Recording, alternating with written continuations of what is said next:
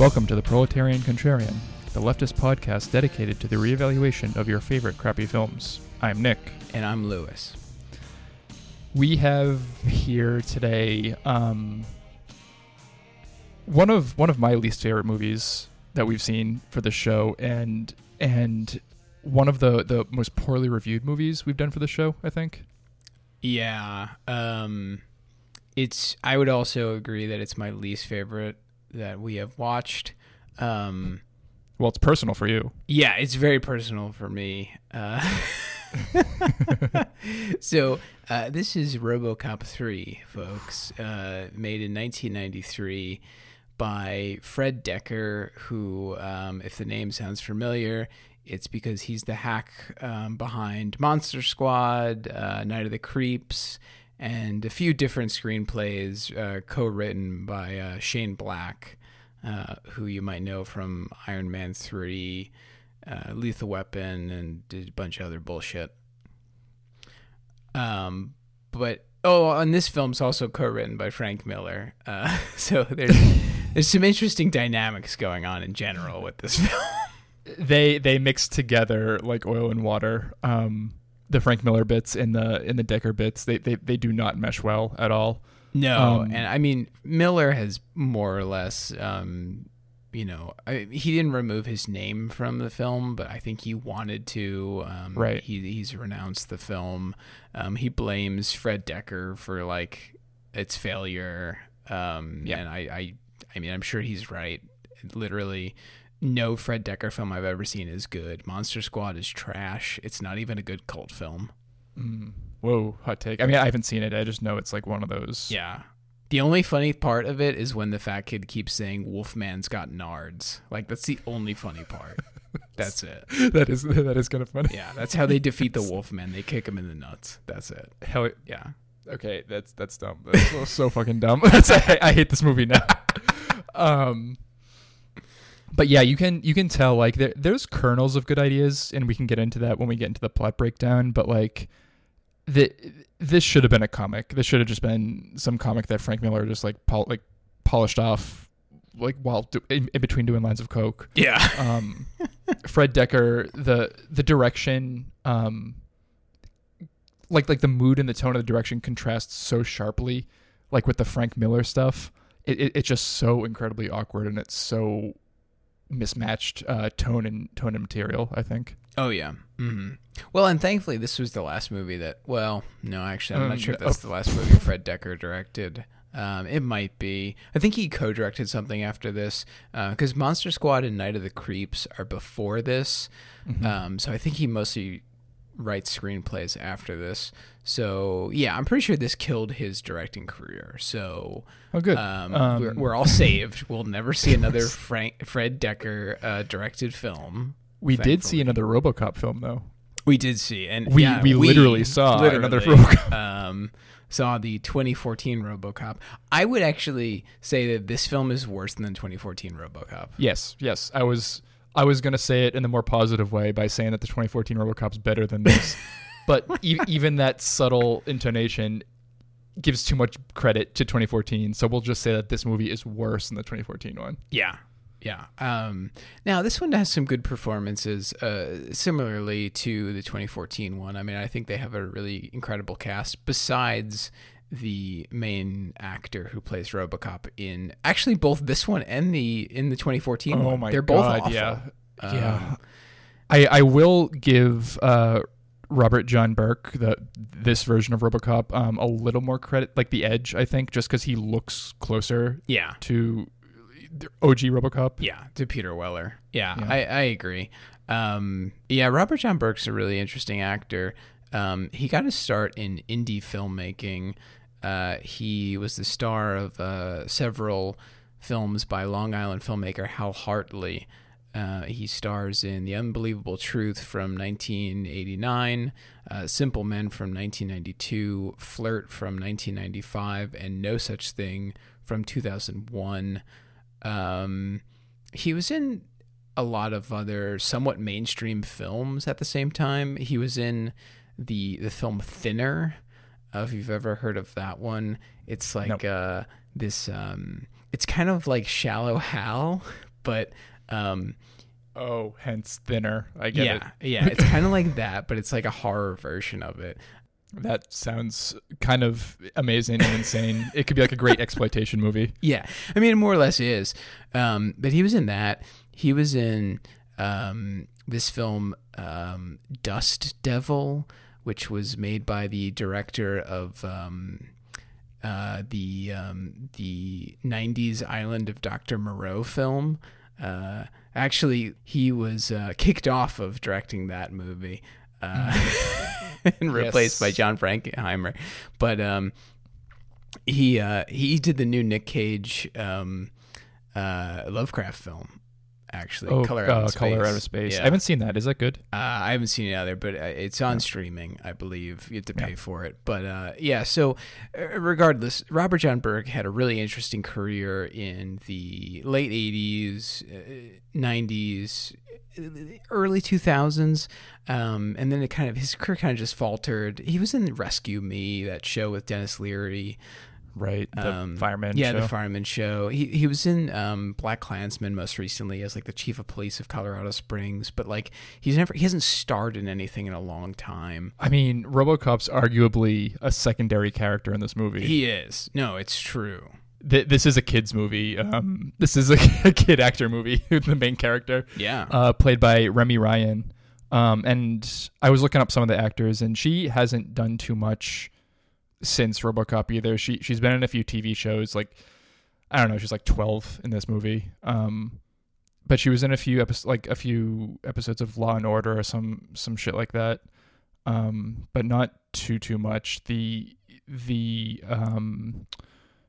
supporting cast is where it gets really interesting, because we have Bruce Locke, Nancy Allen returning as Ann Lewis, Rip Torn, returning Pro-Con champion Mako, Felton Perry, John Castle, Jill Hennessy, Robert Doakey, Bradley Whitford, basically playing himself, CCH Pounder, Daniel Von Bargen, Stanley Anderson, Stephen Root, and Jeff Garlin. Amazing. Yeah, there's some really interesting names in here, like very, very, not very bit characters, but like definitely secondary, tertiary characters who have like good actors playing them in like really memorable roles, and then they just like die, and then we return to RoboCop just like twitching on a operating table. Yeah. And that's also another problem with this film, is that anything that we've seen in RoboCop 1 and 2 is rehashed in RoboCop 3. Yeah, agonizingly so. I don't think there's like a single like original idea in this movie. One or two, but I mean, it's like they're just overwhelmed by like the utter bullshit of trying to like, catch that lightning in a bottle again. It gets back to my my hypothesis that like the writing, at least like the story, like the rough draft, like the broad strokes of the story, had some more like innovative ideas, like the idea of like a Japanese company taking over OCP, the idea of focusing on like residents of Detroit resisting the police, like that. That's not from the original RoboCop, but the directing, the direction of the movie just keeps on using the first two movies as a crutch. Yeah, for sure. I think those two plot aspects are definitely very Frank Miller. If anybody's ever read any Frank Miller, like those things just make sense to you, because those are definitely part of his kind of worldview. But yeah, the problem is Fred Decker has like no worldview. He's just a complete moron. It just work for hire cipher. Yeah. Maybe this is another hot take, but he's exactly like Shane Black, like just a loser. I think we've touched on that. Neither one of us really likes Shane Black. I haven't seen a lot of his films, honestly, but I don't know. Iron Man 3 just rubbed me the wrong way, so right. I'll never forgive him. Yeah, and I saw Kiss Kiss Bang Bang, and God, that movie's awful. For the life of me, I can't understand why that's such like a cult hit. People are like, "Oh, it's so funny, and like the dialogue, it's so smart, and like it's so good." It sucks. It's like a daytime TV soap. I don't know. I don't get it. It's funny because the one guy's name is Gay Perry. You get it? Like Gay Perry? No, his name's Perry, but because he's gay, they call him Gay Perry. That's right. Yeah, it's very like this, smart. I don't know if you understand it. This is the Sterling dialogue that you come for. That like this is the witticism. This is like the Tarantino-esque bullshit that you're looking for, and you say it's good. Okay. Yeah. This is not a bash Shane Black episode. I'm sure we can do one of those in the future. There's plenty of Shane Black films that are fucking trash. So yeah. Even just ones that he wrote, because he's directed very few films. Right. But this one, so budget $22 million, box office $10.6 million. Oh, geez. Jesus, and it gets really bad here. We're really bending the rules on this one. On the tomato meter, it does have a 14% audience score, but the critical score is 3%. Jesus Christ. We are really reaching here. This is probably the outermost movie we've done. Well, I mean, we've gotten some zeros, but honestly, like, I don't know. This is one of the worst, honestly. This should be a negative. I think it should be a negative score. I mean, I'll do my job here. I'll go to bat for some of the aspects that I appreciated, but it just like as a movie, like as like a piece of cinema, no, just bad. Yeah. No, I mean, there's really nothing like filmically redeemable. There's just nothing that I can think of in terms of direction. Not even like the effects or anything, which is, what I think a lot of people probably come to a RoboCop film for. Like, right. None of that's good in this movie. No. Before we get to the reviews here, speaking of money, didn't you donate $10 to the RoboCop statue? If not more than 10, it's possible. Yes, I did. Amazing. I was getting updates almost every month for like 2 years about that statue. So if you're not familiar, there was a Kickstarter. It was called like Detroit Needs RoboCop. After Detroit went bankrupt, they were like, let's make a RoboCop statue somewhere like right next to City Hall in Detroit. And some losers made a Kickstarter, and it was funded like 100%. Yeah, some fucking losers who would give money. Give money to that? I had just seen RoboCop. I was like super into RoboCop at the time, and they like I didn't even get any swag from it. Like they sent me a PDF. Like you can print your own button if you want. That was it. Like it was such a grift, and they obviously never made it. There's no RoboCop statue in Detroit. But yeah, I gave a substantial amount of money to that. And you were RoboCop at a Halloween party one year in college. Yeah. Oh fuck, I forgot about that. Yeah. I made a helmet out of paper mache off of an old bike helmet. I had like one of those like it was a Dickie, those things? Like it's kind of just like the... Yeah, it looks like you're wearing a turtleneck. Yeah, it looks like you're wearing a turtleneck. Yes. But it's just the neck part. Yeah, exactly. But it was like hand crocheted by like, I don't know if it was from my grandmother or something. I don't know where I found this thing. And then I think I had like snow gloves, and that was my costume. I could have sworn you had some kind of chest piece, like there was like a chest thing, and like you had your shoulders covered with cardboard as well. It's possible. It's possible. Yeah. It was for someone's birthday. And I don't even know if it was actually a Halloween party. I think it was for someone's birthday, and it was like just like dress up like a robot because it's the future or something. Yes, and one of our friends wore a lampshade on his head. Yes. Yeah. We were all very smart and creative. Yep. Yeah, this is film school, everybody. This is what your private Bachelor of Arts education gets you. Yep. Gets you a podcast. Yeah, gets you a podcast and a lampshade on your head. Medium-sized following on Twitter. We do have a section of a review here, and Lewis said that this was an interesting review, and I haven't read it yet, so I'm just going to go in blind here. It's from David Nussair from Real Film Reviews, and Nussair writes, "If nothing else, the awful RoboCop 2 did a nice job of lowering viewers' expectations for this third installment. The best one could hope for is a movie that's not an ordeal to sit through. And on that level, RoboCop 3 certainly excels." Fucking ridiculous. Okay, Dave. When placed side by side with the original, the film doesn't quite hold up. Yeah. Sure, yeah. You could say that again.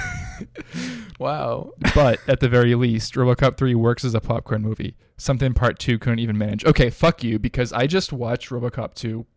I did a Godfather thing for this movie series too, because I had never seen Godfather 1 or 2, but then when we did Godfather 3, I watched the first two in preparation. And I had never seen RoboCop 2, so I watched 2 last night, and then I watched 3 today. And 2's good. Like 2 is good. I'm surprised at how much I like 2. I wasn't expecting to hate it, but I wasn't expecting to like it as much as I did. Yeah. So this isn't the only time he harps on how much he hates RoboCop 2. If you want to continue. Okay. Despite the absence of series star Peter Weller, RoboCop 3 is a much more satisfying follow-up than the first sequel. It just keeps going. The lack of humor and all-around nastiness of the second one has been replaced by a more adventure-oriented vibe.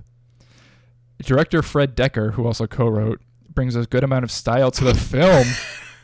An element that was sorely lacking in RoboCop 2. That film had all the style of a sitcom. As a result, the movie has a distinctly family-friendly feel, despite the fact that Robo still shoots to kill. The transformation from ultra-violent gore fest to comparatively docile kiddie flick isn't nearly as jarring as it could have been, thanks primarily to the disastrous second installment. Just about anything is preferable to that. So Irvin Kershner clearly murdered David Nusair's mother or something. It's insane. He has really a personal vendetta against Irvin Kershner in RoboCop 2. Jesus, like he talks more about RoboCop 2 in that review than he does RoboCop 3. Like the whole review. He has an axe to grind with 2. He's just damning 3 with faint praise throughout this entire thing. Yeah. Maybe he's just a bigger fan of like Return of the Jedi as opposed to Empire Strikes Back. You know what? The 3 RoboCop movies kind of map to the original Star Wars trilogy because like the first installment of both of them is like groundbreaking for different reasons. Yep. Still classic, still popular. The second one for each one, darker, kind of nastier. Irvin Kershner directed both of them. And the third one was just like picked up by this like hack director, work for hire, and much more kiddie friendly. Yeah, it's true. Although Return of the Jedi is leaps and bounds better than this film. Yeah. Not to give a backhanded insult to Return of the Jedi. It's just people clearly prefer the first 2. Return of the Jedi for good reason, I would say. Yeah, exactly. I think that's accurate. And like you said, like people have a certain idea about what Return of the Jedi is in terms of the kid friendliness, right? They're like, oh, there's Ewoks and although Procon is pro Ewok. Procon is pro Ewok. We did 2 episodes. We actually just released the second Ewok episode for free in these trying times. By just of recording, because by the time this one comes out, it'd have been weeks or at least a week. So, right. But check out our unlocked episodes. We might have 2 unlocked episodes by the time this one airs. That's true. That is true. So I guess to get into our loathsome content, which is the entire fucking movie, we can start off with the obvious one. This is PG-13. It is not a rated R RoboCop. The first PG-13 RoboCop. That's not good. Like the first one is infamous. It has like the ED-209 just disintegrating the guy in the boardroom scene. Right. Before I even saw RoboCop, and I think the first time I saw RoboCop was with you at the Brattle Theater in Boston. Oh yeah.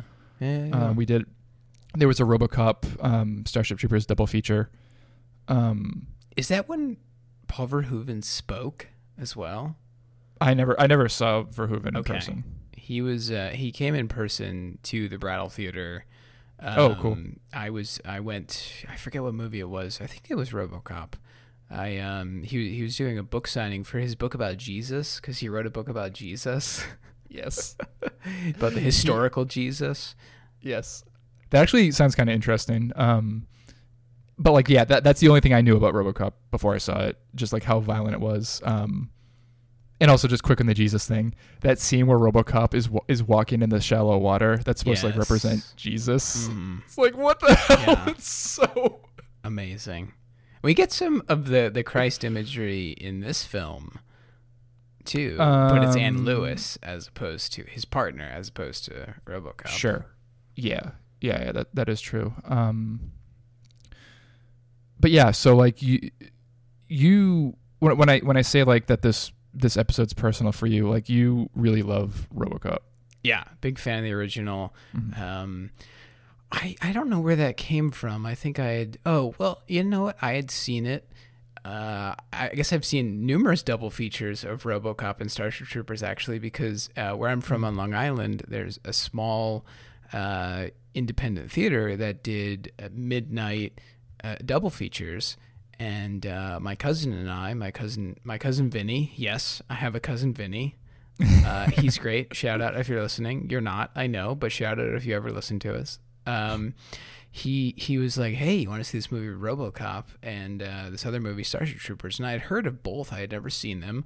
I was a fan of there was a RoboCop like animated kids show.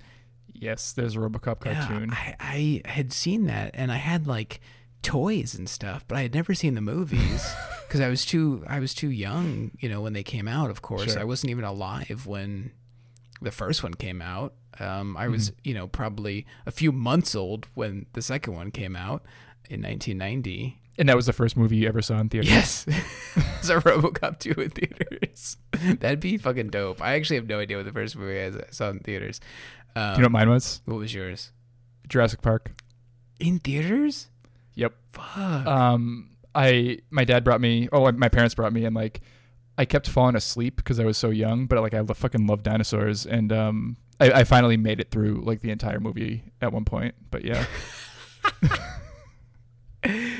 My cousin Sam, I don't think this was his first movie, but one of his first movies, we saw the 90s Godzilla with my cousin Sam, okay. and he was pretty little at the time, and like he got scared the whole time, and Wait, the Matthew Broderick yeah, one? the Matthew Broderick one.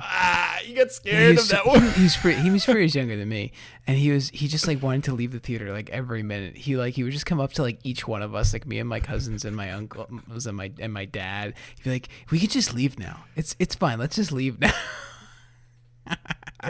That's so great. Oh my god, this is the Lewis Cousins episode.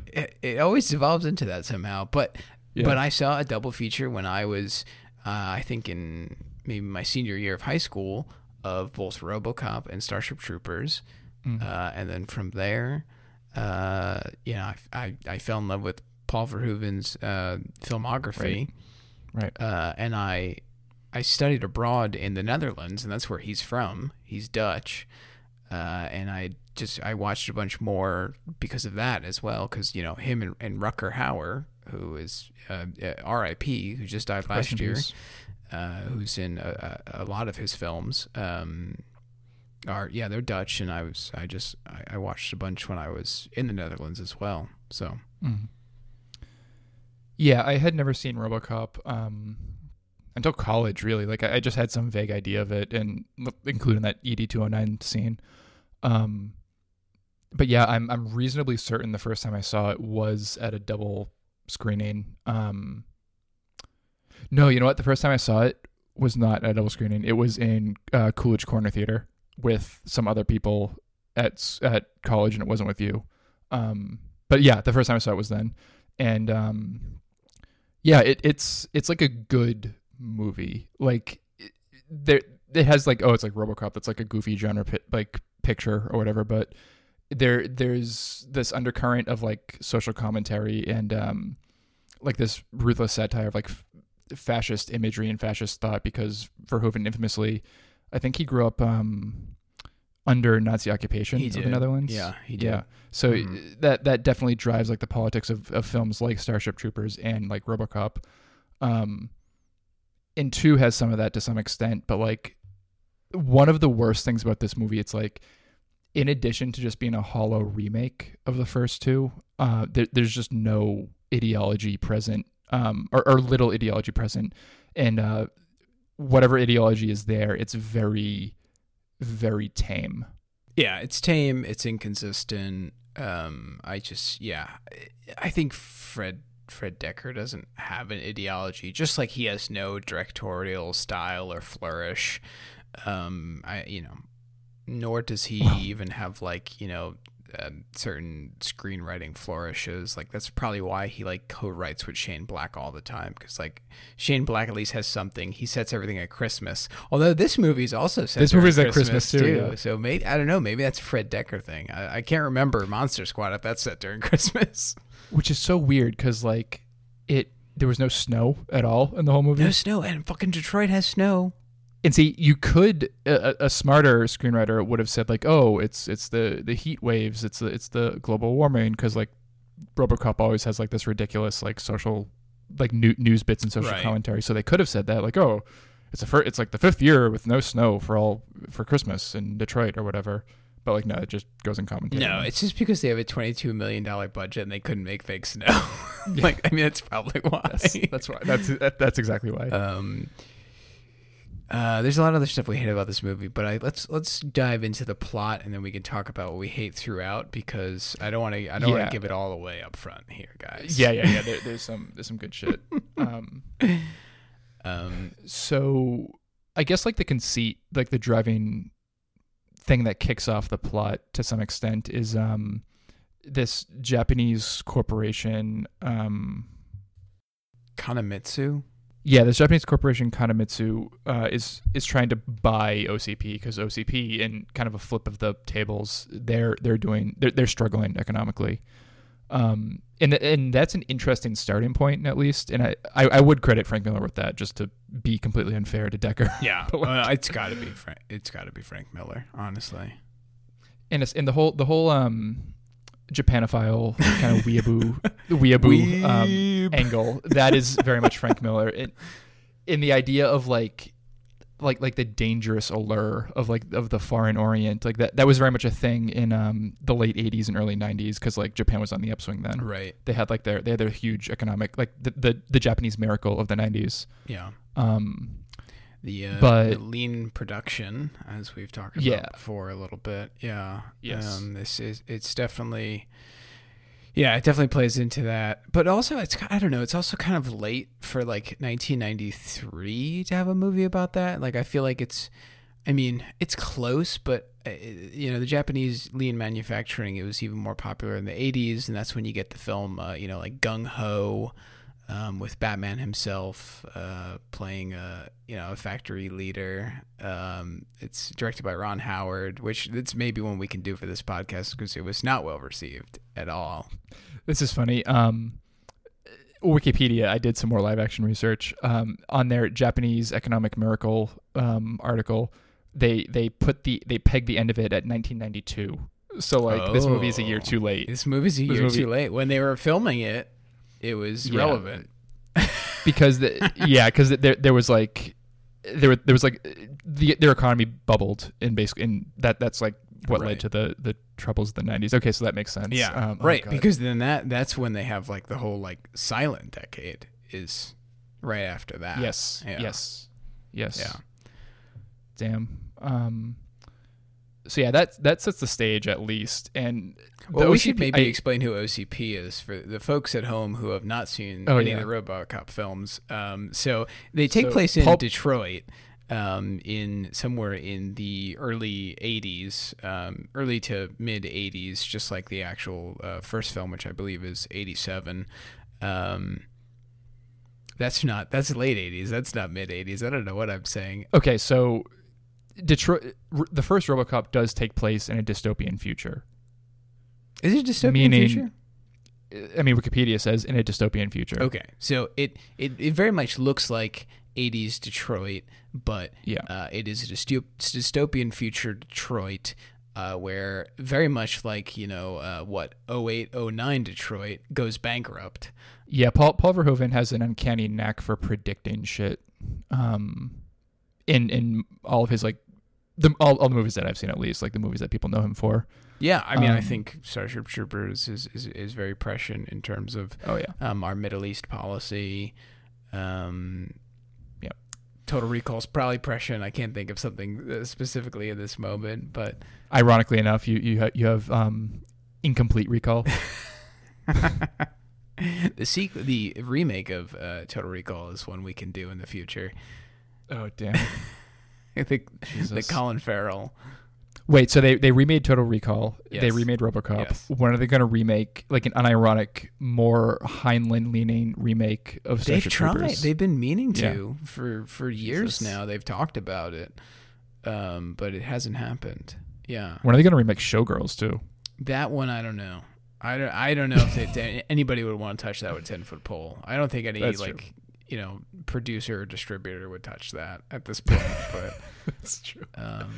Anyway, back to RoboCop 3. RoboCop 3. So Detroit. Well, actually, we're going back to RoboCop 1. So Detroit back to RoboCop 1 is more or less bought out by OCP. This corporation, it stands for Omni Consumer Products. Basically Amazon. Basically Amazon, and then they buy the cops as well. So the police force for RoboCop 1 and 2 are owned by OCP. I believe they might actually still be by RoboCop 3.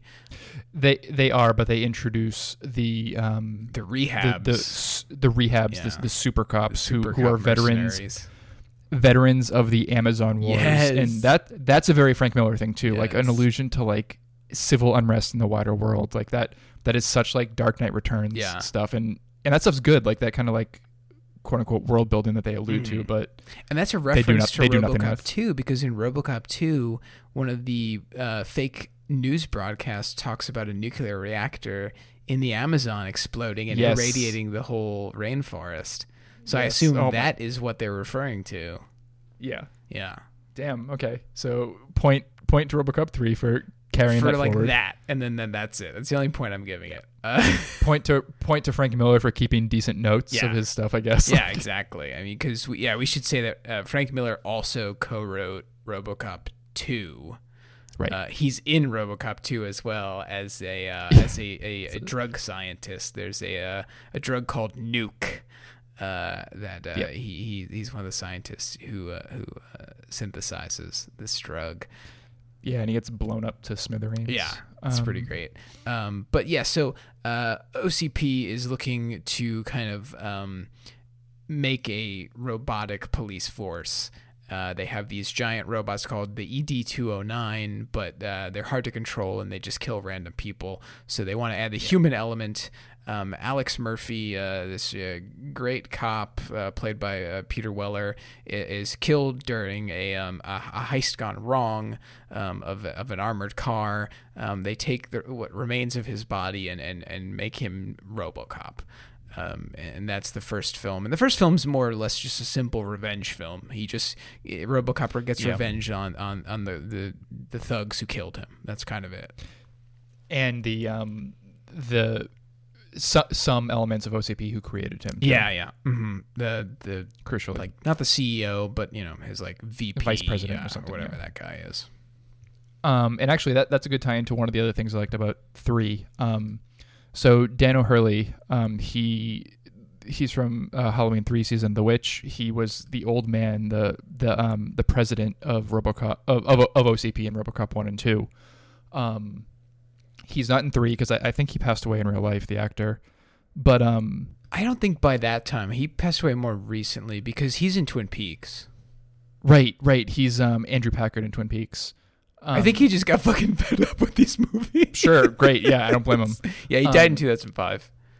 But his character dies in between RoboCops 2 and 3. And that's like depressingly accurate to real life. Like these scumbag executives and CEOs, they do horrible shit. They get away with it and they die peacefully at old age, happy and surrounded in wealth. Yeah. And like that's it. Like that's how the world works. And like No, it's true. and he wasn't around for like the downfall of his company that he made. He died at like the peak of OCP's power. And you just had a good life and a good death, and that's that. Like, Yeah, it's pretty incredible. I mean, because at the end of RoboCop 2, after he makes he makes a RoboCop 2, he makes another robot Yes. that is made from the psychopath drug dealer slash kind of prophet character. He just gets away with it. Like the end of that movie is like him literally just getting in a limousine and just like driving off, not answering any like questions from journalists. and he has a patsy set up, like the crazy scientist lady that created RoboCop 2. Yes. Like he discusses with who's his buddy, his sidekick Johnson that isn't- is the character's Johnson. name. yeah, he's like, Johnson, like, pin it all on her. Yeah. And he's like, oh, yeah, right away, sir. And like, that's it. So like, he's gonna get off scot-free. Yeah. RoboCop 2 is great. Honestly, I think direction wise, it's not as good as RoboCop 1, but that's just because Definitely like nobody is Paul Verhoeven, especially not Irving Kershner. Like Right. Irving Kershner is a very good director for hire, much better director for hire than Fred Decker, but he doesn't really have the stylistic flourishes that Paul Verhoeven does. And Paul Verhoeven, I mean, that was his first sci-fi film. He had no interest in making a RoboCop, but he was talked into it by his wife, actually. They were on holiday at the beach, and his wife was like, no, you should probably do this movie. It's, like, smart. It's good. And he was like, okay, I will do it. And then he made it. That's I had no idea that's how how they roped him into doing RoboCop. He had no interest. He thought sci-fi was stupid. But then, you know, he has 3 incredible sci-fi films. Yeah. I mean, yeah, he's the man. Who are some other supporting cast members? Oh, Bradley Whitford. Another OCP underling, essentially playing himself in real life, like the West Wing shitlib douchebag. He basically plays like a like third in command of OCP at this point. Something like that. Yeah. His name is Fleck. It's pretty great. Just complete sexist, misogynist douchebag, and he's working under the new OCP president, Rip Torn. Yes. R.I.P. Yeah. Is he also dead? Oh yeah, he recently died, right? Yeah, everyone was making the R.I.P. Torn joke. Of course. Rip Torn was a cool guy. Yeah. He was interviewed in I knew you were gonna bring this up. Did you? Yes. In Stead Sterkel's book Working. Yep. And it's a good interview. They just talk about how Hollywood is trash, basically. Yeah. No, Rip Torn's great. Would you call him like a character actor? Yeah, sort of. I think he vacillates between being, Sure, you know, kind of just Rip Torn, yeah, and then sometimes being a character actor. I think sure. Certain points of his career, it's just like, well, this is Rip Torn being Rip Torn, and then there's some other times where he can, you know, just kind of be this character actor on the sidelines of a film. But I think the two poles of that are like Men in Black. He's basically playing himself, and then like in Freddy Got Fingered, he plays his dad, right? And he plays the dad. Daddy, would you like some sausage? Daddy, would you like some sausages? And he gets pissed off. He's like, ah! And he grabs the. Incredible. He grabs his scissors and pulls him down. And Tom Green gets pulled off because his fingers are tied. Oh shit. Oh god, I'm sorry. It's quarantine brain, folks. I'm kind of loopy right now. Yeah, Rip Torn is great in The Man Who Fell to Earth, the David Bowie alien movie. Cool. Okay. I would say that's one where like he's more of a character actor in that one. Like he plays the role he's supposed to play. I think he's a journalist in that one. Maybe he's a professor. He's a college professor of like science. Who some company, I think David Bowie's company, because when he's an alien who uses alien technology to become rich, so then he can get back to his alien planet, and he like consults with Rip Torn or something. So he's great in that. Rip Torn is great. But yeah, he's just the unnamed CEO in this movie. Yeah, that's a neat little writing quirk in all these movies, that the presidents of OCP never have names, because Daniel Harley's called the old man. Yes. Right? Like we never find out his name. That's like a nice tiny little detail. CCH Pounder, who's great. She plays she's the leader of a street resistance gang that is trying to retain control of the Detroit homes and neighborhoods. She was in The Shield. I think that's probably her most famous live action role, but she's also, where I know her from, she's the original voice of Amanda Waller in the DC animated universe. And she is Amanda Waller for me. She has that voice and the persona and everything. But she's good. She's good in this. She's just, it's kind of I won't say a thankless role, but just like a very like rote role. Mm-hmm. Yeah, and I think that's just unfortunately the role everybody gets in this movie, a fairly rote character. Doesn't really go outside the bounds of what they're supposed to do. Except Bradley Whitford, he gets a little bit to play with, I think. Yeah, he does, but he's barely in it too. Yeah, he dies pretty quickly. Yeah. Good. Steve. Yeah, I know. Stephen Root. He plays another resistance fighter, but we'll get into his character arc, such as it is, in a little bit. And Mako, our boy Mako, Yes. he is the president of Komatsu. Yeah. He only speaks in Japanese, which is cool. Yep, it is cool. He has a private army of ninja cyborgs. Yes, the Atomo. Fucking I think awesome. they're called. Yeah, the Otomo robot line. Yeah.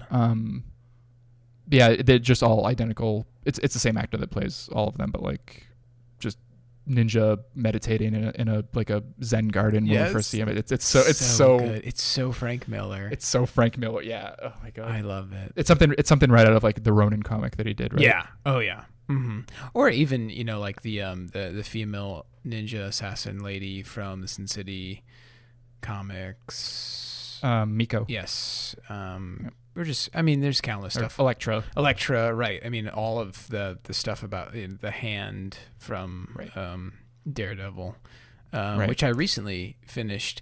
Daredevil, Born Again, folks. Hell yeah! Check it out. It's good.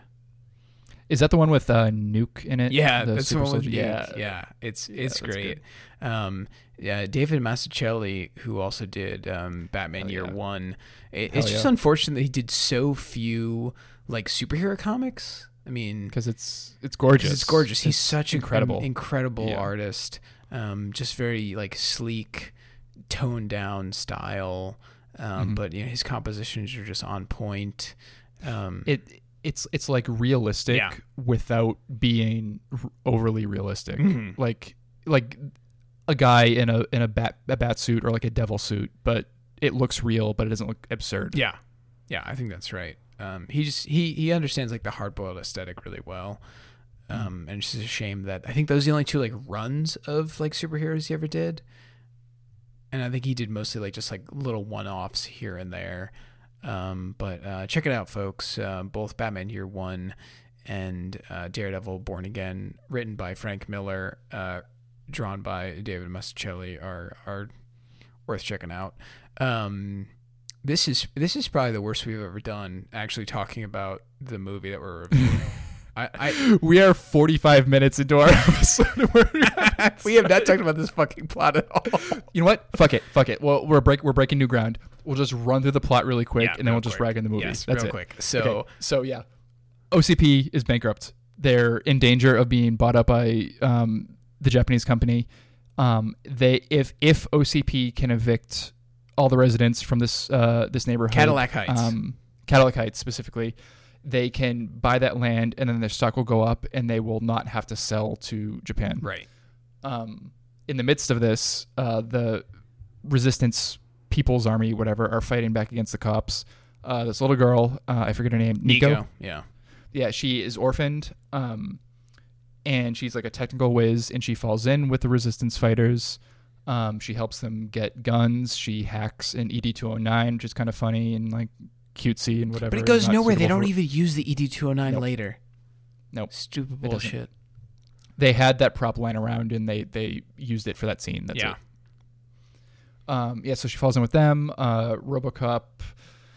He does some RoboCop shit. He saves his partner, Officer Lewis, from an ambush by the another Frank Miller staple. This apocalyptic street punk gang. What are they called? Splatter punks.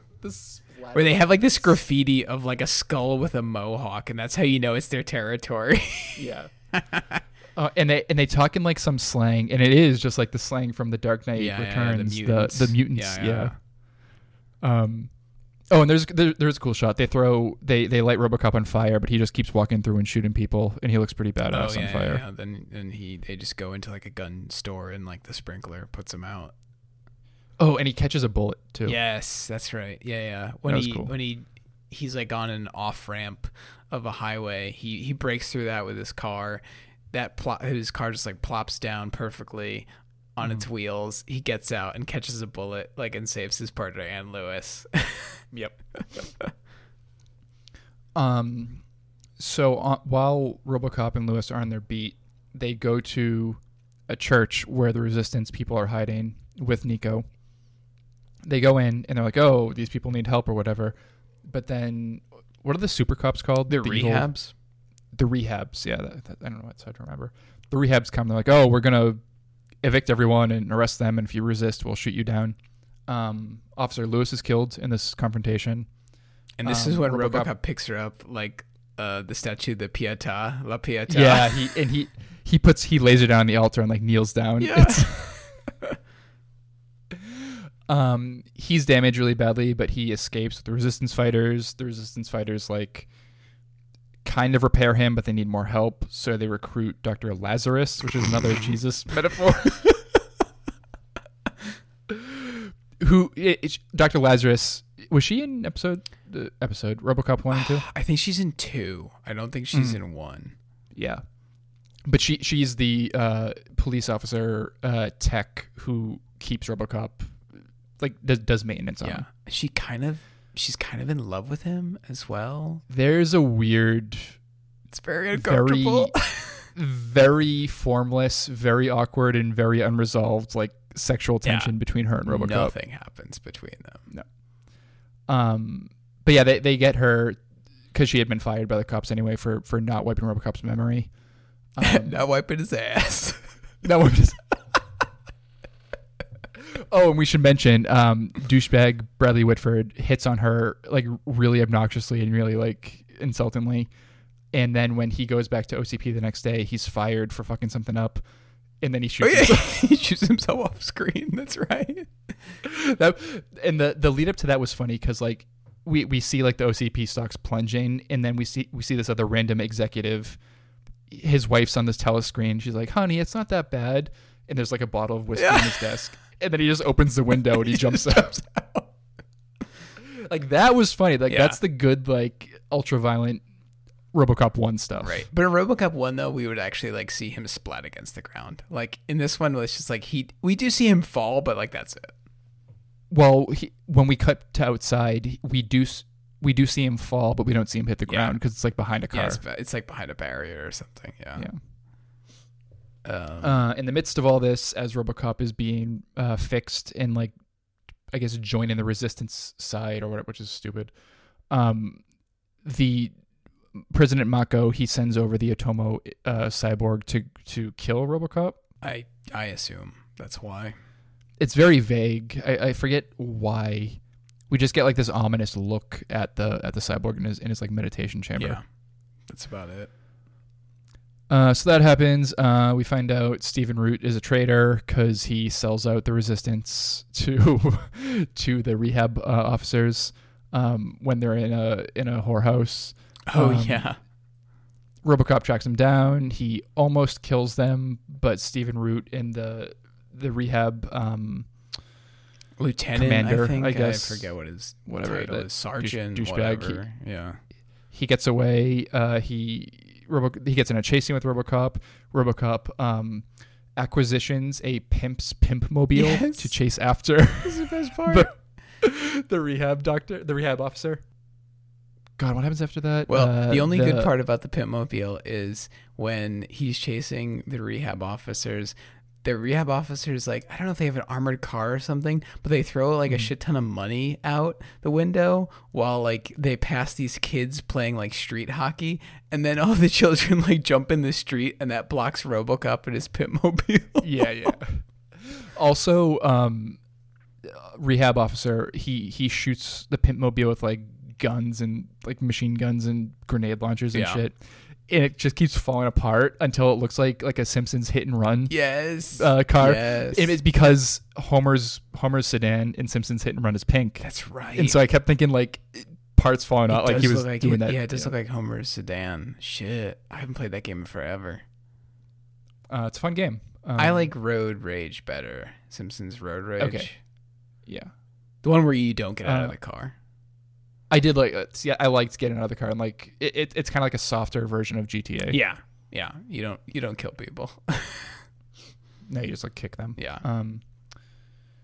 So yeah, everything's leading up to this big battle because OCP is desperate, so they want to just bulldoze the neighborhood, like damn the inhabitants.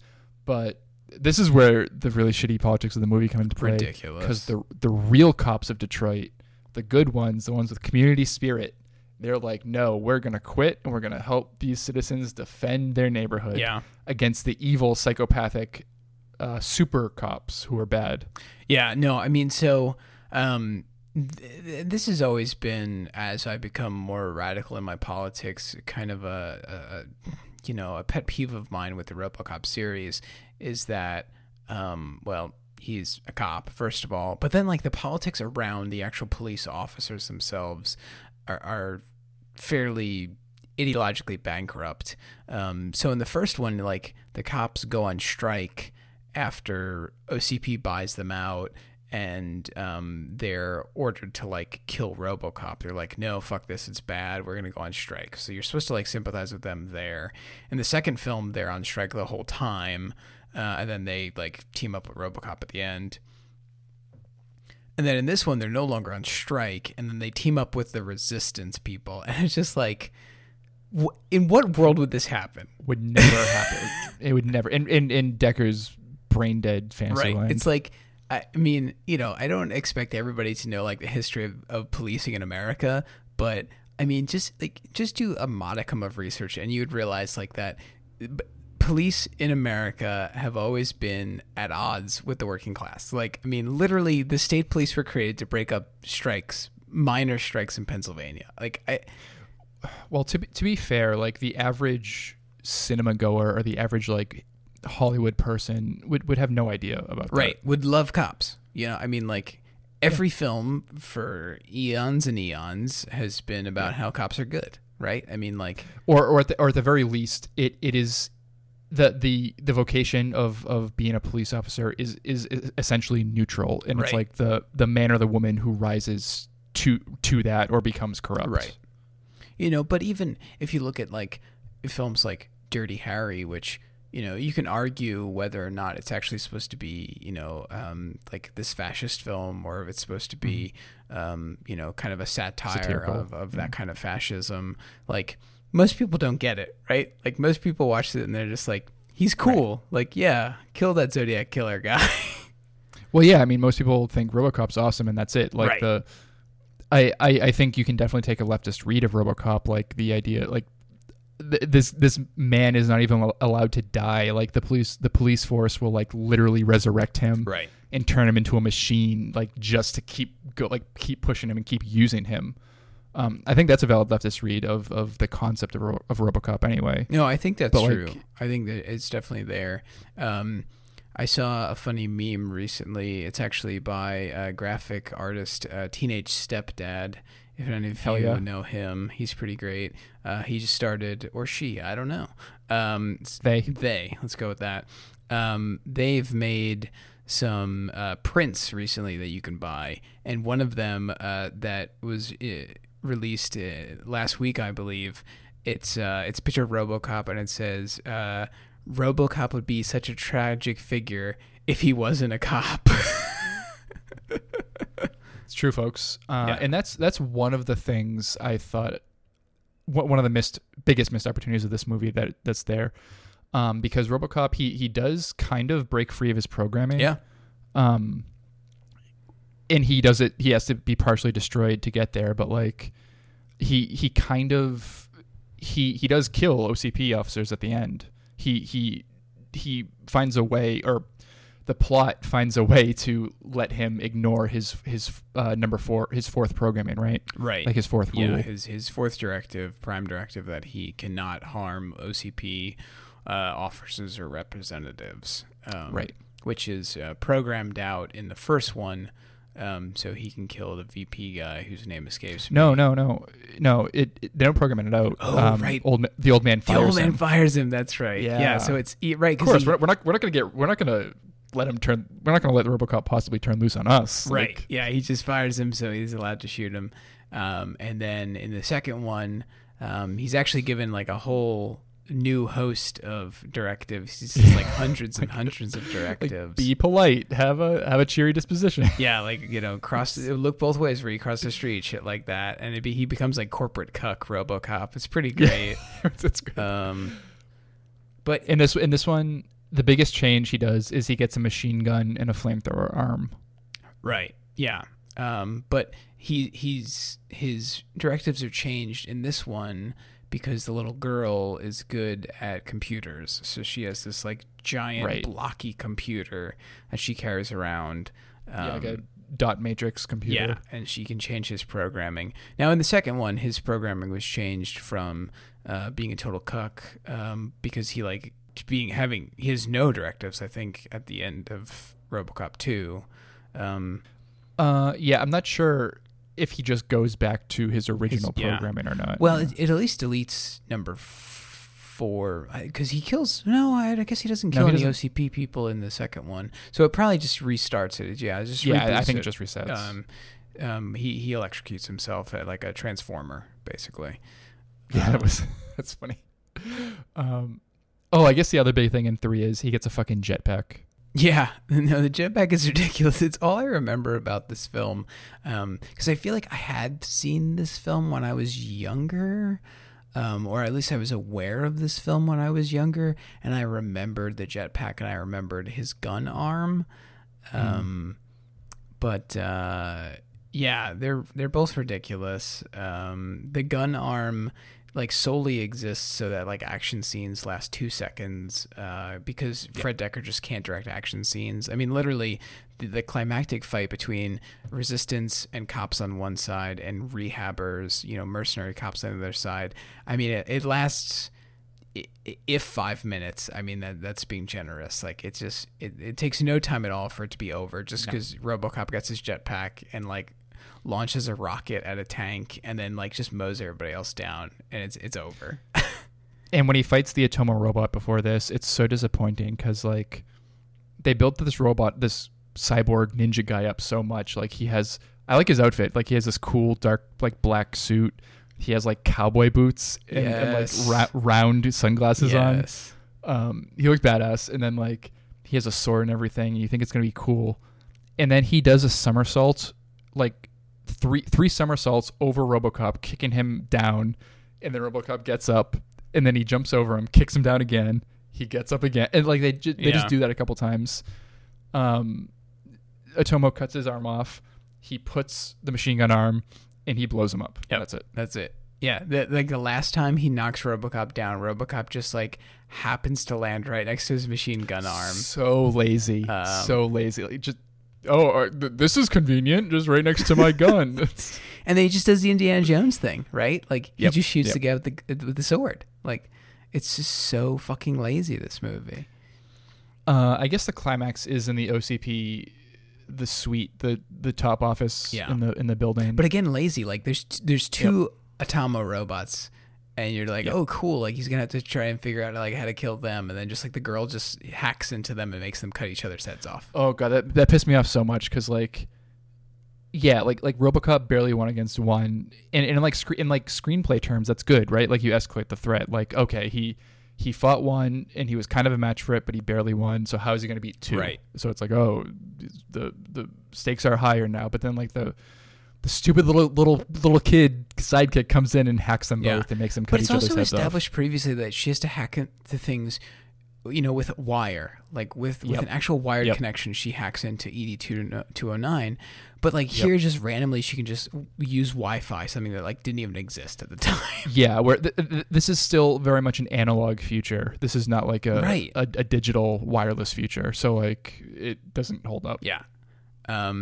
I have a Galaxy Brain version of this movie that someone needs to make, or Frank Miller should just make a comic book of. You know what? He very well might have written this or something like it because he has written RoboCop comics. He's written comics of RoboCop, and RoboCop versus Terminator are the two that he's written. But my version that I want to see is basically kind of like an homage to the Lone Wolf and Cub samurai films. Which basically The Mandalorian is ripping off. Yep. It's just this father and son. The child is in a cart, just like a little like stroller, and they just go around like feudal Japan, just like fighting gangs. And this movie should just be that. It should just be RoboCop and a little girl just like roaming the cities of Detroit, just like fighting these like fascist mercenaries, and then just like these gangs and shit. Very loose plot. And that would be so good in terms of like where to take the direction of the universe, I guess, because like you could, I don't know if like OCP would be just gone like out of business or whatever, but at the very least you could keep the angle that like it's struggling to float, and so like maybe they had to do cutbacks and like RoboCop can just leave because like they don't have like computer programmers keeping them on the leash anymore because of like economic concerns. But yeah, there's a lot that you could go with that direction. Yeah, and it's just we get this movie instead. There was a RoboCop comic book last year that RoboCop like was not an OCP officer anymore, and he teams up with like a resistance group. So basically this movie, but it was a little better, but still not very good. It lasted maybe 5 or 6 issues. I'm not sure if it was supposed to be like a limited run or they just canceled it because no one was buying it. But the art is good, but it's really not worth checking out if you have to buy it. If you can get it at a library, look it up, folks. I can't even remember what it's called, but it's put out by Boom Studios, I think. Okay, yeah. RoboCop's just an interesting concept because like it's so singular. Like the movie itself, the original one, it's such like this focus of like, Paul Verhoeven doing like his first genre film, this first sci-fi film, and like it's so well received, and it's kind of cult, like highbrow and lowbrow appreciation. Yeah. But like there have been so many spin-offs and so many like video games and comic books and like alternate takes on the concept. And like I think with the not that I've read all of them, but like with the arguable exception of like number 2, none of them really hit the same kind of spot that the first one did. No, I don't think so. I mean, if you asked random people like, what's your opinion about RoboCop, they'd be like, oh yeah, probably, I've seen the original, I like it. But like, would they know that there are even 2 other movies, a remake, plus all these comic books, or an animated series? No, most likely not. I don't think they really captured the popular imagination the way the first one did. So another example that comes to mind is like the Alien series, because like the first one and the second one are both very well received, very well remembered. The subsequent sequels, people just hate that shit. There have been like comics and video games and stuff. And I think these video games are like terrible that no one likes. Yeah, no, that's true. Well, Alien Isolation, people really like that one. Yeah, that's about the only one, I think. Yeah. My point was though, like I think these properties and these concepts would be better served either in comics or video games rather than like trying to drag out a film series. Like just you're not going to recapture the magic. You're not going to recapture the exact like zeitgeist lightning in a bottle that made RoboCop 1 what it was. But I think you could do a very good comic treatment based on your suggestion at least. Yeah. I mean, maybe Frank Miller's comic book is good. My understanding is that his run on RoboCop he was trying to make up for what happened with this film. He signed up to write the RoboCop comic books because he hated this movie so much. He was like, well, let me tell you what I wanted to actually do here. I think I'm actually going to try to look that up online. Because I have plenty of fucking time. It's quarantine and the world's ending, but like, might as well read some books about the world ending as well. Or at least societal collapse, that's pretty right? dope. I think that's that's what these are about. The world's not ending, but society's definitely collapsing. Oh, sure. And that's RoboCop to a T. There's some dope art. There's one cover here where there's like a shadow kind of Batman guy jumping at. I'll have to send it to you later. Like ambushing RoboCop from behind with like a knife. I don't know. Nice. It's very strange. Did he draw them too? I doubt it. Doesn't look like his stuff. Some of the covers look like his stuff, but I don't think the interiors are. folks, we are doing some live action art appreciation here. Follow along with folks, us. I wish you could see these pictures that we're looking at. Oh god, some of these are bad though. Some of these interiors suck. Yeah, some of these interiors are definitely not Frank Miller. I'll tell you that. But it's kind of like charmingly shitty. Like 90s cartoons are very like, or 90s like cartoons in comics. Like there's a certain like kind of graininess to them that I enjoy. Like not sincerely. Like I will say it is very much of its time, but not in like a terrible way. Yeah. Just a time capsule. That kind of idea. Sure. Anyway, to polish off this episode of this movie that we hate. To finish off this episode, much like the gang finishes off Alex Murphy in the first RoboCop, just put a fucking bullet in his skull. I guess the movie ends. He kills the rehab officer with a bomb. And he flies away. Him and Dr. Lazarus and the child just fly away. Yeah, they zoom away to safety. President Mako is like, he's like, oh, good job, and he bows to RoboCop. Yeah, he just bows to him. It's incredible. And then Rip Torn. Oh my! They rip off the end of the first one. Because Rip Torn's disgraced. He's the fail son of the movie, by the way. Just completely incompetent CEO. Yeah. He's like, well, what's your name, son? They call you RoboCop, don't they? No, they say they call you Murphy, don't they? They call you Murphy. Yeah. He's like, my friends call me Murphy. You can call me RoboCop. Yeah. Cut to black. Score blares. Because in the first one, they ask him what's his name. The old man, actually, Dan Hurley, asks him, "What's your name, son?" And he's like, "Murphy." Yeah. Because which makes sense because he regains his humanity to some extent. And this one's just like, well, there's no such thing as humanity. Nothing matters. Here we are. Well, no, it's even worse. It's like, oh, he can have the good shit when he wants it and be a human with his friends, but he can also be a cool, super badass when he wants to be at the same time. Like, there's no sacrifice. There's no like issues of identity. It's all fixed. Yeah. It's all good. No, that's it. I mean, there's absolutely no character work in the third film. There's barely any character work in the second one. There's a little bit about like Alex Murphy and like his wife, and kind of he stalks his wife and kid. He just like drives through the neighborhood, and there's a little bit of work done there.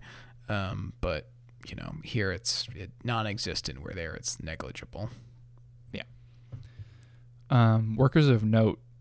Besides the actors that we appreciate, do we have anyone that's not top billed? Yeah, sort of. So this is a potpourri of random people in the music department here. I have Tom Boyd. He is a musician. He is the oboe soloist. I don't have an ear for music. I don't really know what an oboe sounds like, but I don't know. I guess there's an oboe solo in the score, so cool. Good for him. Well, I think you're being unfair to yourself. You have a good musical appreciation and taste. Like you've just like recommended stuff to me in the past. That's good. But yeah, I get what you're saying. Like identifying specific instruments. Yes, I'm terrible in at a that. film score is tricky. Yeah. Thank you. I do have good taste. I recommend everybody just listen to Irish Rebel songs. That's all I've listened to. That's true. For a year. And Pete Seeger. That's all. That's all you need. Yeah. But yeah, so kudos to Tom Boyd. Uncredited, so special kudos. This is an interesting one. Here is maybe our film term of the episode. So we have Mark McKenzie. He is the orchestrator. He's also uncredited. I don't know what that is, but I looked it up, and careerexplorer.com tells us that an orchestrator is he's someone who takes a composer's theme and expands the theme into a full orchestral piece. So usually it's written for like piano or guitar, but the orchestrator expands it for a larger group of musicians, just like Tom Boyd, the oboist. That's pretty cool. I imagine like I'm trying to think of an example, like adaptations where like a TV series gets a movie, like they would like if they have to elevate or like make the TV like the theme like right. a pre-established theme for like a series more complex. I imagine that's where an orchestrator would come into play. Yeah, for sure. Cool. And then finally, Basil Polidorus, who is the actual composer of this, but he is uncredited as the conductor and the music producer. So I assume when the orchestrator, Mark McKenzie, figured out, okay, this is what how I should expand this score that Basil Polidorus did, and Basil Polidorus himself actually conducted the orchestra. So he was uncredited for the conduction of the orchestra, but he's obviously credited as a composer. So whatever, fuck it. I mean, from the likes of Fred Decker, I'm not expecting much. Yeah. But Basil Polidorus, cool guy. We've mentioned him before. He composed both Conan films, RoboCop, the first one, this one, Starship Troopers, and Paul Verhoeven's film Flesh and Blood, which is a 1500s action film starring Rutger Hauer and Jennifer Jason Leigh. It's pretty interesting. Check it out. That's pretty fucking dope. Yeah. That sounds really interesting. It's pretty interesting. crazy. It's, I believe, on maybe Amazon streaming. I'm not sure. It's on some streaming service, but it's pretty cool. There's one part where they catapult. This is relevant to coronavirus. They catapult like plague-ridden dogs over a castle wall. Hell yeah! Oh, that's fucking dope as hell. Yeah. I just did a quick. Oh my god! Hey, listeners to our podcast, this audio-based medium. I just did another another Google search for the Flesh and Blood. It just like the aesthetic looks really fucking awesome. There's some like striking stills. So I guess grab your device and look up Flesh plus Blood. Yes, it is stylized as flesh. The symbol plus blood. So that's how you have to search, folks. This is a very interactive episode. We want you to search with us. Coming to you from OCP Consumer Products, we're bringing the visual podcast to your doorstep. Basically, we just reinvented television. Yep. But this is not a live streamed on YouTube podcast where we could perhaps share our screens with you. I guess one quick worker of note. I will shout out Frank Miller. I know he's gotten something of a controversial and checkered reputation over the past few years. I would say within the last decade, especially his notorious comment, his anti-Occupy Wall Street comments. But he and we touched on this in the Spirit episode that we did way back when last year. He did apologize for those comments, and he's not like full on leftist, but he's like, I was on pain medication and I should not have said that. Like basically. Right. So like kudos to him. Whatever you think of his politics and his very real misogyny, I think he's like a very talented writer and artist, and he's like one of the biggest names in the industry. And he's a halfway decent screenwriter too, just judging by RoboCop 2. Yeah, I think that's accurate. I mean, I still think there's a lot of value in some of his, especially his early stuff, like Batman Year One, Ronin. Some of the Sin City stuff's fine. Daredevil, of course. I think instrumental in making that character actually matter for once. Yeah, Daredevil was a ridiculous, literal copy and paste of Spider-Man before he got his hands on him. Yeah. By all accounts, Frank Miller's most recent Dark Knight, I guess, ending to the trilogy of the Dark Knight Rises. Oh, the Dark Knight Returns. Returns. Dark Knight Returns, and then Dark Knight Master Race. Isn't that? No. What are these? What are these? The Dark Knight Returns. Yes, Dark Knight Returns. The Dark Knight Returns. The Dark Knight Strikes Again, and then Dark Knight: The Master Race. People like it, although I will tell you this: I was looking it up, and Donald Trump exists in the universe, and he's friends with the Joker. I have to read this. He's friends with the Joker. Okay, it's that kind of batshit insanity. I like that. I fucking like Donald Trump is the president in Dark Knight: The Master Race, and him and the Joker are like trying to I don't know, kill the world or something. Fuck it. That's good. I like that. It looks nuts. Fuck me, but that is inspired. Like it's so obvious and it's just right there. Yeah, that's it. Yeah. So check it out, folks. I think it's like being written as we speak. Like it's a fairly long series. Yeah, I don't think it's done yet. No. Yeah. Yeah, it's called The Dark Knight 3: The Master Race. Yes. Yeah. Actually, I think there's a sequel to that even. Like, I think that's what he's working on is the sequel to the Master Race one. And it's part of, like, the DC Black label. Oh, yeah. I don't know. It's so weird. Okay, so there are 9 issues which are done. And there is a sequel. There is a sequel coming. Yeah.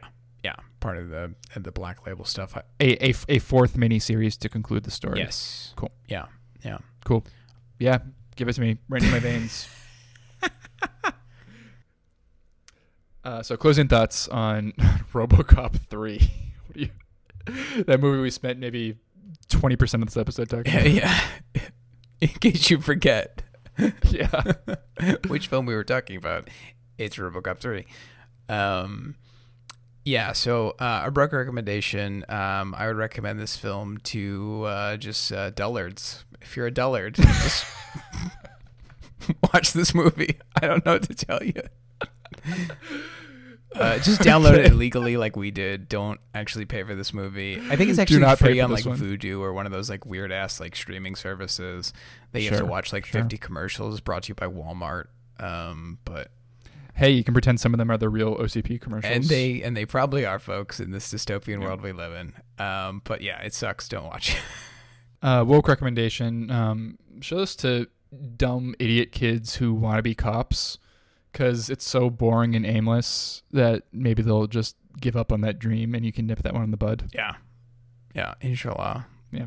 That's it. Just it's not entertaining. The violence isn't like pleasing on even like on a visceral shallow level. It's just dull to watch. And yeah, the little bright spots that we mentioned, like we really had to dig for them. Oh yeah, for sure. Bespoke recommendation is to never watch movies again and read books instead. And yes. Our first to recommend and comic books. Yeah, those are fine, of course. They have book in the title. It's fine. But so the first two you should start with, you should read Our Enemies in Blue by Christian Williams, published by AK Press. I think it's on sale right now because AK Press is doing kind of like a sale on ebooks for our quarantine times. I think you get this book for like $2. It's just a history of policing, predominantly in America, a little bit of the UK as well, because our form of policing is also kind of inherited from a little bit of the British system as well. Yeah, I mean, it kind of just plots, from like slave, patrols to today, and it's really interesting. And then there is The End of Policing by Alex S. Vitale, Verso Books, which I believe their whole catalog is also discounted right now because of the quarantine. So I haven't read that one, but I think it's pretty similar, just saying cops suck. But maybe he has some more, prescriptive ideas of what to do next. So that, and just the fact that you mentioned the color blue, that's another thing, like another missed opportunity. When the quote unquote good cops were fighting the rehab cops, it was blue versus gray, and it was like, oh, Civil War, maybe they're trying to go for something. But no, they're too stupid for that. No, they're just dumb. Yeah. they're just that. I think that's how we should end this episode. Yeah. They're just dumb. They're just dumb. You are not, folks. You are smart because you listen to this podcast. Cops and Fred Decker, they're just dumb. All right. Hopefully we'll be back next time, folks. Yeah, hopefully you will too. Bye.